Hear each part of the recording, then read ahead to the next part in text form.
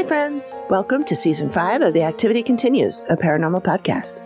I'm Amy, the producer and host of this show, along with Megan and the other Amy. We are three soul friends who love to talk about the Dead Files TV show, along with other spooky and spooky adjacent things. We are just starting our third year, and it's going to be the best one yet. Hi, everyone. I'm Megan, our resident scaredy cat.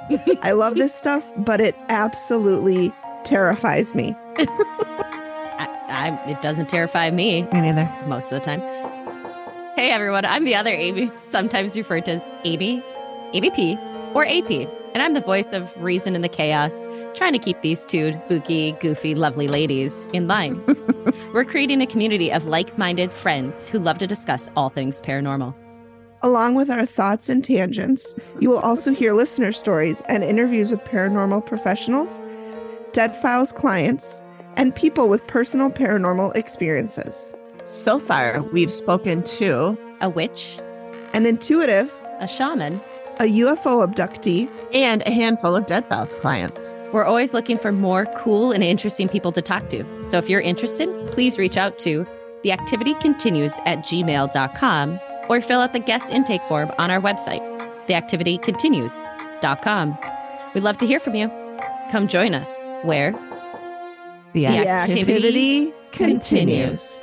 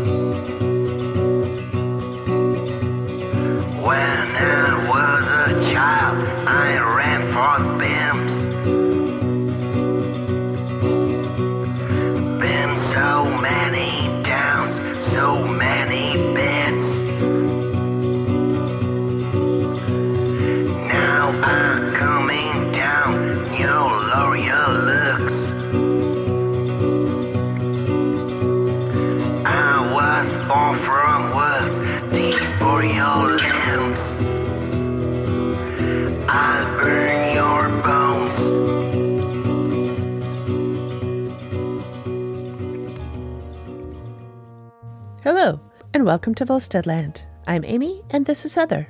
Hi, everyone. We're so glad you're here.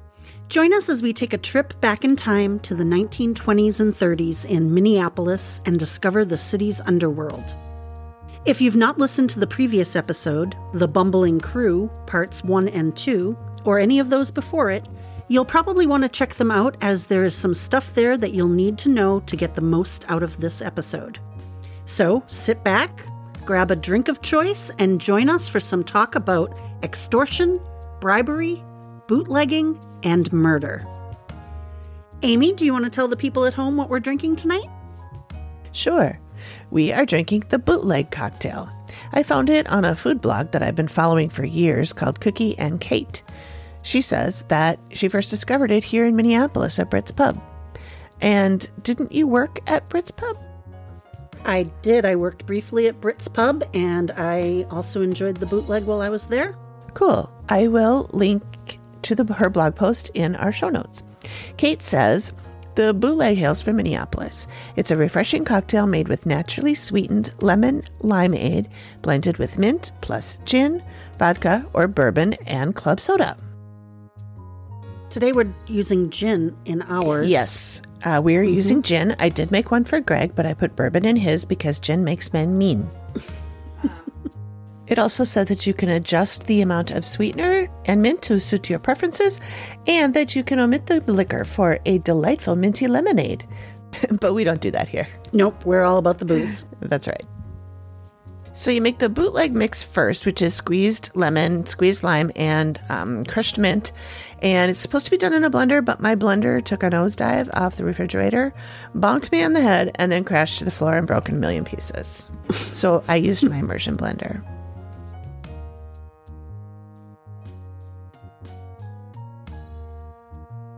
I want to give a shout out to Amber Lynn 17 for the 5-star review on Apple. She said, "Love this. This is a great podcast. So interesting." Also want to shout out to Heather's and my friend Rachel, who made a generous donation to the podcast through Red Circle. That's our host. Rachel is my high school bestie, so we've known each other for approximately 100 years. And Heather met her over the pandemic when we started doing happy hour Zooms twice a week. We now do them about once a week. Sometimes we even skip those, but we're still doing them. And the last time Rachel was in town, I think it was this summer.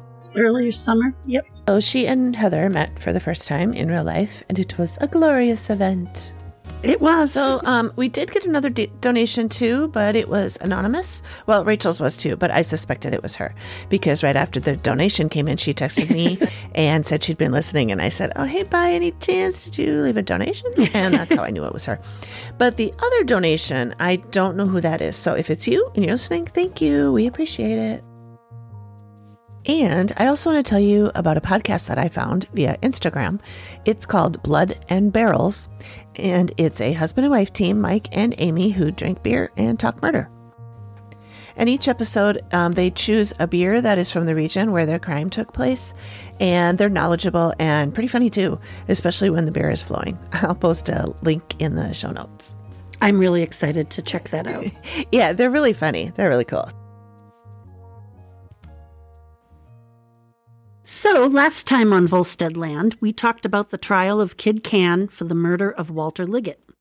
In a nutshell, Walter Liggett, a newspaper editor and writer, was gunned down in the alley behind his apartment when he stepped out of his car after returning home. His wife, Edith, was sure that the machine gun killer was Kid Can. A few other people corroborated this, but just as many, or more, testified that it couldn't have been him because he was in a million other places at the time. It seems that everyone and their dog knew that Kid Can would be acquitted. Is it because he's innocent?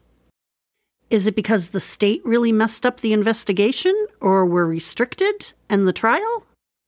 Is it because he's gotten away with everything up until this point? Is it because he is friends with the governor and much of the police department?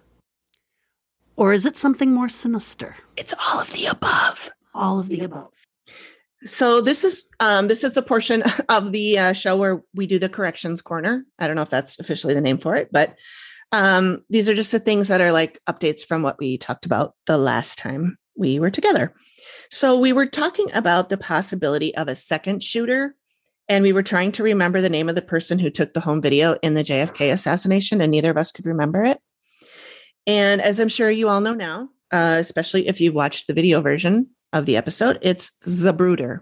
Zapruder. Sounds like there's a B in there, but it's not. Zapruder. From Wikipedia, the Zapruder film is a silent 8mm color motion picture sequence shot by Abraham Zapruder with a Bell & Howell homemade movie camera. Wow. He was really inventive. With a Bell & Howell home movie camera. As United States President John F. Kennedy's motorcade passed through the Dealey Plaza in Dallas, Texas on November 22nd, 1963. Unexpectedly, it ended up capturing the president's assassination. And I had mentioned a movie about Zapruder, and it's called Parkland. Depending on your location, you can watch it on Amazon or YouTube, and we'll put the links in the show notes. It stars Paul Giamatti as Zapruder, and I really enjoyed it. Yeah, I love him. I still haven't seen it yet. I meant to watch it after we talked about it before, but I've been a little busy. Mm-hmm. And you have been in Greece. Yes, I have been. Well, I had a wonderful holiday in Greece celebrating a friend's 50th birthday, and I didn't want to come home, and real life sucks, and Greece is fabulous. The food was wonderful. The wine was flowing. The beaches were beautiful. And here we are back in Minneapolis. I don't know if you noticed, I posted a picture of you in your beautiful dress. Yes. It looked great.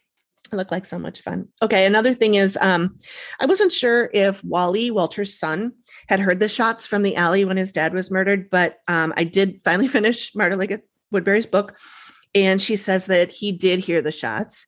And in fact, he was listening to the radio at the time. And so he remembers the exact moment when he heard the shots because of what was being played on the radio. You know how when you hear things at the same time and they kind of tie themselves together in your mind forever? Mm-hmm. So he knew exactly what was being said on the radio when he heard the shot. So that's part of how they were able to pin down the exact time of the murder. And this is the first time that a radio broadcast had been used to determine the time of a murder. So it's kind of a big deal.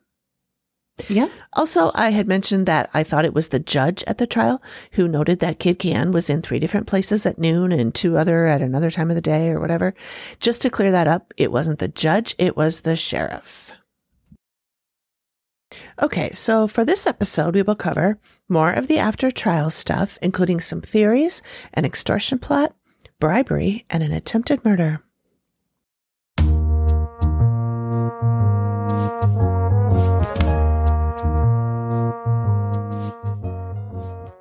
So, remember when Kid Can was acquitted of the murder, Edith immediately accused the police of corruption when she said, "Murder of an enemy of Floyd B. Olson is hardly a crime in Minneapolis. Beyond lying wholeheartedly for their lifelong associate, Blumenfeld, the Minneapolis police force has done nothing." Well, just hours after the acquittal, she was stepping off a curb just outside the office of the Midwest American when a speeding car swerved toward her. Oh. Luckily, it missed. She said she was threatened several times after she first named Kid Can as the killer. A few weeks later, she sold the Midwest American, and the Minneapolis newspapers reported that she moved to a family farm in Wisconsin. But I think that was just a cover for her. Oh. They may have stopped there, but they actually moved to New York City, according to her daughter's book. But she was driven out of town. Yeah, well, she said, "I'm leaving Minneapolis because I fear for my life and for my children. Already an attempt has been made to kill me." Mm-hmm. She ended up writing for a few newspapers and eventually wrote 2 detective stories. One was about 2 editors who were killed, and it ran in a paper called Crime Detective. It was banned in Minneapolis by Ed Goff, the county attorney at the time. I really wish I could get my hands on that. So if anybody out there knows where to find a copy of the magazine Crime Detective from about 1936 to 1940 that has that story in it, let us know. Okay, so on to some theories. Another theory in the murder is that Edith believed that a man named Charles Ward probably bankrolled the murder. He was a millionaire and former convict who inherited a publishing firm called Brown and Bigelow after one of the founders, Herbert H. Bigelow, drowned. Ward is a personal friend of our pal, Floyd B. Olson. A few others backed this theory, including Annette Fawcett. You remember her as the woman who lured Walter Liggett to that hotel room in October of 1935 when he was beat up by Kid Can and his cronies. I think we should do a deep dive into this one, both the theory and the drowning. There's also a bit of scandal associated here. Ooh. So the firm of Brown and Bigelow are still around, and they're in St. Paul. Really? Another theory is that one of Izzy's brothers, not sure if it's Jacob or Harry, actually looked very much like him. So it's speculated that the brother could have either been the shooter or at the barbershop or at any of the other million places that Can was seen, or people said they saw him in several different places all at once.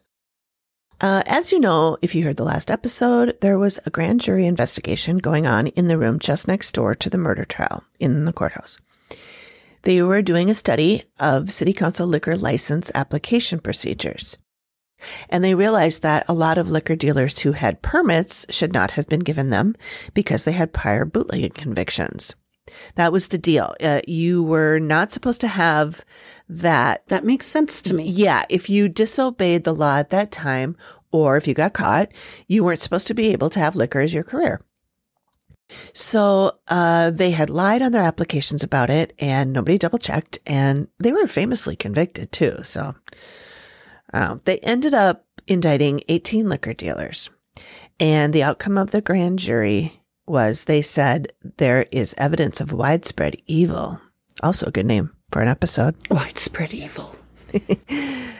Quote, the citizens of Minneapolis are facing one of the most serious and pressing problems of all time. And they suggested that the city council should create a new bureau to handle only applications and licenses for liquor. And there were 55 cases where people had been given licenses and were later convicted of offenses against existing ordinances. So the grand jury suggested that those convicted should forfeit their bonds.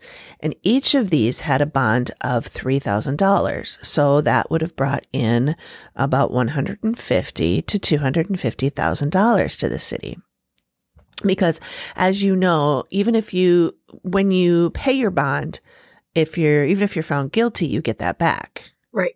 We learned that earlier. Yeah, which is surprising to me. Strange, yeah. But I guess, I don't know, the bond is just to be sure you don't skip town. So if you don't skip town. The superintendent who was in charge of licenses since 1930 was indicted on 2 counts of willful neglect of his official duty. When it came time to try those indicted, witnesses either refused to testify or had lapses in memory. The jury foreman was ousted and a new jury foreman was put in place, and this shit show seemed to drag out for at least a year, but I can find no record of any conviction. I kept searching the names and filtering the next year, and then the next year, and the next year. Wow.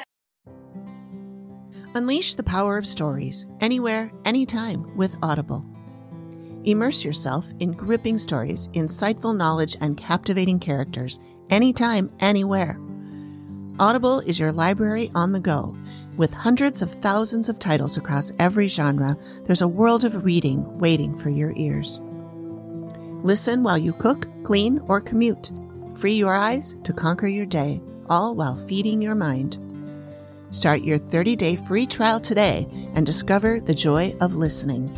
Go to audibletrial.com/TAC. That stands for The Activity Continues. With your free 30-day trial, you get 1 credit, 2 credits if you're a Prime member, good for any premium selection titles you like, yours to keep. You get the Audible Plus catalog of podcasts, audiobooks, guided wellness, and Audible originals. Listen all you want, no credits needed. Again, that is audibletrial.com/TAC.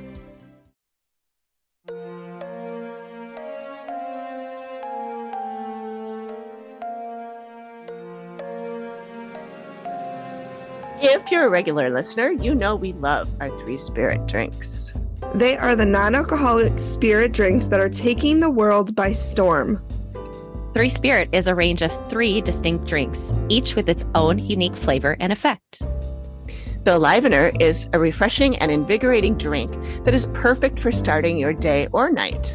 The Social Elixir is a smooth and sophisticated drink that's perfect for sharing with friends. And the Nightcap is a calming and relaxing drink that's perfect for winding down before bed. All 3 drinks are made with plant-based ingredients and are free from alcohol, gluten, and sugar. They are also vegan and ethically sourced. So, whether you're looking for a delicious and refreshing drink to enjoy on its own, or a sophisticated non-alcoholic alternative to cocktails, 3 Spirit is the perfect choice for you. Try 3 Spirit today and discover the difference. Visit us.3spiritdrinks.com and use the promo code The Activity Continues for 15% off your entire order. Cheers! That was our best one yet. Yeah, and finally nothing happened because the witnesses just decided they weren't going to testify. I didn't know that you could just refuse if you were subpoenaed, but maybe you could back then. So it was a big old waste of time since the city refused to cooperate with the grand jury. And I think it's worth noting that the grand jury caused such a stink during this investigation. They were like going on the radio and being very public about their findings, that the mayor at that time, his name was Thomas Latimer, complained about them publicly, saying that they were searching for problems that didn't exist and could only come up with silly indictments, which would be impossible to convict. So instead of letting them meet weekly, as they had been, they decided to only call them on special occasions. So this is a quote from Mayor Latimer. The legislature has taken away most of the duties of a grand jury and placed them in the hands of the county attorney through the filing of information, so that about all the crimes left for the grand jury to consider are murders and bank robberies. This struck me as like one of those things like, if we stop testing for coronavirus, we won't have so many cases. Right. You know, that's what it sounds like to me. A side note, Mayor Thomas E. Latimer is not related to George Latimer, who was the St. Paul mayor in the 70s and 80s. I will also mention, we didn't really talk about this, but Floyd Olson had passed away by this time. He had stomach cancer near the end of the Liggett trial. It wasn't well known. People just knew he was sick. But maybe we'll deep dive into him sometime too.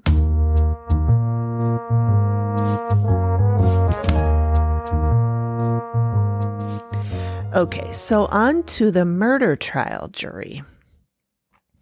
One of my sources gave me an original clipping from a 1936 article in the Minneapolis Star showing a photo of the jury in the murder trial of Kid Can. I'll post that too. And said to me, look how they printed the jurors' photos and names and addresses in the paper so that anyone could find them and bribe them. And that's exactly what happened here. That's crazy. I know. So the grand jury asked for an investigation into the jury being bribed because they had heard reports of attempted intimidation.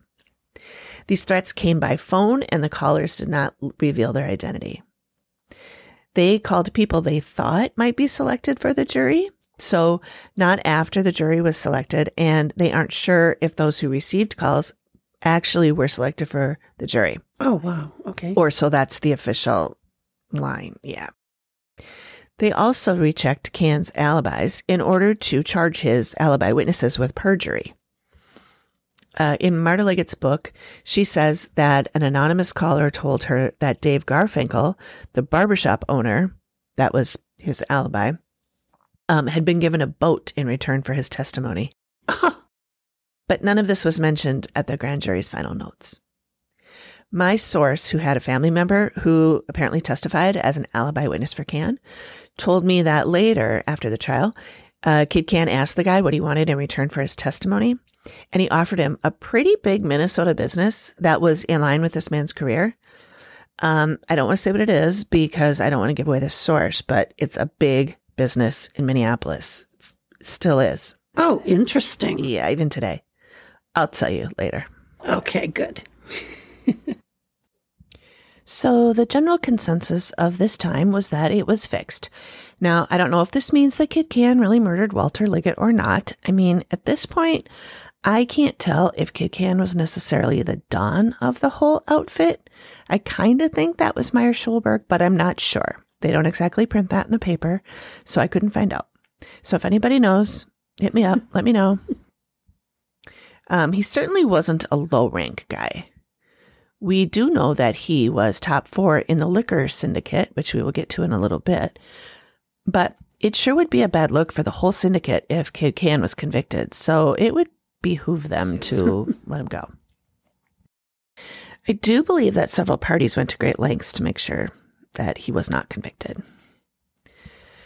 Kid Can knew he'd be acquitted. The Minneapolis paper reported that as the judge was beginning to read the verdict, he jumped up before the judge even finished reading it and ran to thank them. His lawyer had to grab him, pull him, make him sit down, but his pals in the courtroom also erupted and started cheering, and the judge had to restore order, calm before he could finish reading the verdict. Yeah. His lawyer, McMeekin, tears running down his face, also ran over to thank the jury. And my guess is these were tears of relief because I can't imagine what would have been in store for him had Can been convicted. Edith was not present when the verdict was read, and neither were the prosecuting attorneys. So I feel like they all knew what the outcome would be. As for the state, they said that this was not a hired hit. Attorney Pike, now remember, Pike is the one who is 71 years old and doesn't have any experience in criminal law, according to the papers. Right. He said, "After all, Liggett is dead and someone killed him with a machine gun. Hired killers don't work like that. They don't ride where persons can see them and run into such possibilities of identification.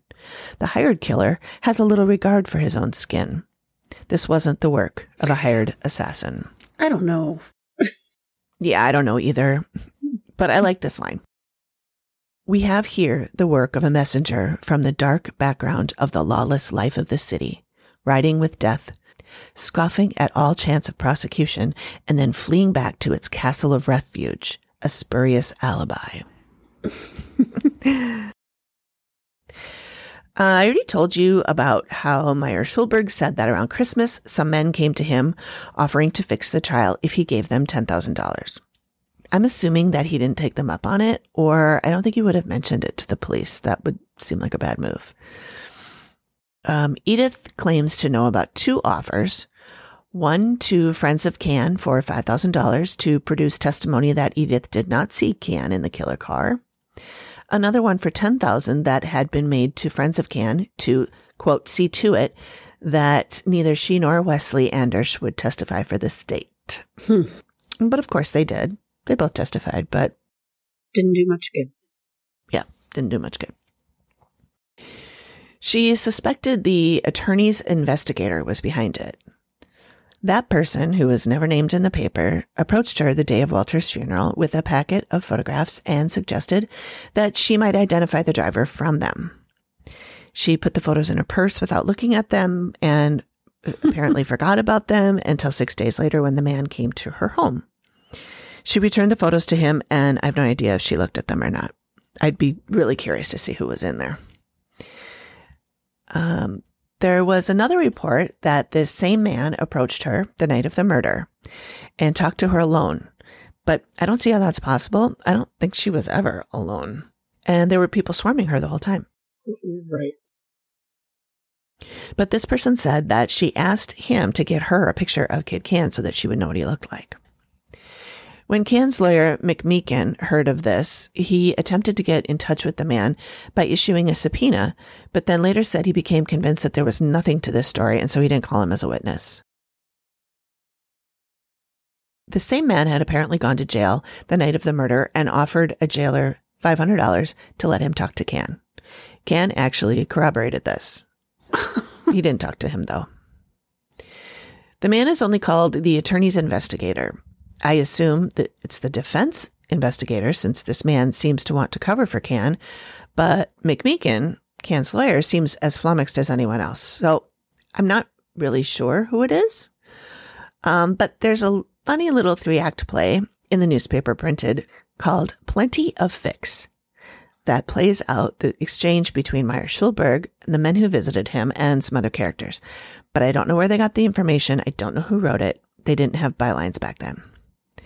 But again, it names, quote, attorney's investigator, saying it's someone who's charged with subordination of perjury at this time. So I searched the papers for that term and found a man named Russell Manning who was charged with subordination of perjury. So I'm going to guess that's him. It was right around that same time.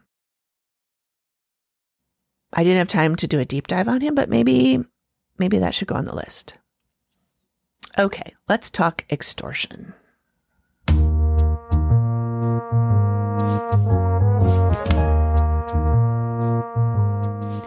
Shortly after the trial ended, Meyer Schulberg received a letter from someone who called himself the Lone Wolf. He would later be identified as Fritz Danielson, a carpenter who lived in Minneapolis up until a few weeks before the letter was sent. He claimed that he, along with 3 friends, had witnessed the murder. He asked Schulberg for $5,000 to keep quiet, and he claimed that he wanted to go to the police with what he knew, but he was told to get out of town and stay out. He also sent a letter to Kid Can, but they never disclosed what the amount was he wanted from him, only that he would make his life more difficult. Danielson was arrested, and the papers reported that he denied writing the letters, and then Schulberg denied having ever received them, even though one of the letters was printed in the paper a few weeks before. After months of waiting for the grand jury, then the actual hearing, Danielson finally admitted to sending the letters, and he was sentenced to 2 years, but it was a suspended sentence, and he ended up being on parole for 5 years. The letter was printed in the paper, so I have it. I'll read it. It was written in pencil. Oh, really? Yep. Mr. Meyer Schulberg, you do not know me, nor do I know you, but I have heard and know a lot about you and your mob, you cheap bootlegger. I see by the papers that they have your pet killer in a jam. What I have to say is not personal, but strictly a business matter. I have been in town 3 weeks, and I'm hard put for cash. Now I have in my possession certain papers and documents that would make it very embarrassing and may even implicate you in certain matters if they should accidentally fall into the hands of the Attorney General. In plain, simple English, I want $5,000, and I want it inside of 2 weeks, or the Attorney General's office will receive some startling information. Now, if you think I am bluffing, I dare you to try and call it and see where you wind up. You can contact me by advertising an ad in the personals of the Minneapolis Tribune Wednesday, January 15th, stating as follows. Quote, L.W., please advise to what action I am ready to take steps. M. Smith. If you are smart, you will do business with me. The Lone Wolf. P.S. How I love to shake down rats of your type, and I'll dare you to give me the same dose you gave Liggett. Wow. And so this is a way that corrupt people communicated with each other, because in the Urschel kidnapping, they put an ad right. to get the ransom. That's so right. Yeah. This seems to be a trend in 1930s. Yeah. Well, I mean, even when I was young, I remember people putting things in the personals in the want to like talk to each other. And do you remember there was, was it City Pages or one of those local rags that had, I shouldn't say rags, it was good paper, that had a personal section where it would be like, you at the Byerly's on 12th. Right, missed connections. Yep. Yes. And I always thought there's some shady shit going on in there too. It wasn't all missed romance. Yeah. Not much was said again about the murder of Walter Liggett, and I don't believe anyone was actually even trying to solve the crime. Certainly, it remains unsolved today. Thanks again for giving us your time. We hope you enjoyed it. If you'd like some extras, visit us over on Patreon. You can follow us without even subscribing, and it's free. Or you can support us there too if you wish for even more extras. I recently added a $1 tier for those who want to support us for less than the price of a good martini for a whole year. As always, I'm looking for more personal stories from people who are descendants of folks who knew these characters. So please email me or leave a message. Details in the show notes /description. I am planning on doing a full episode on just all the stories I've gathered from people about Kid Can. Don't forget to subscribe so you don't miss the next episode, and visit us on all our social media platforms for extra content. Also, if you're a fan, please consider supporting us by leaving a 5-star review on Apple Podcasts, even if you don't listen on Apple. It really helps us out.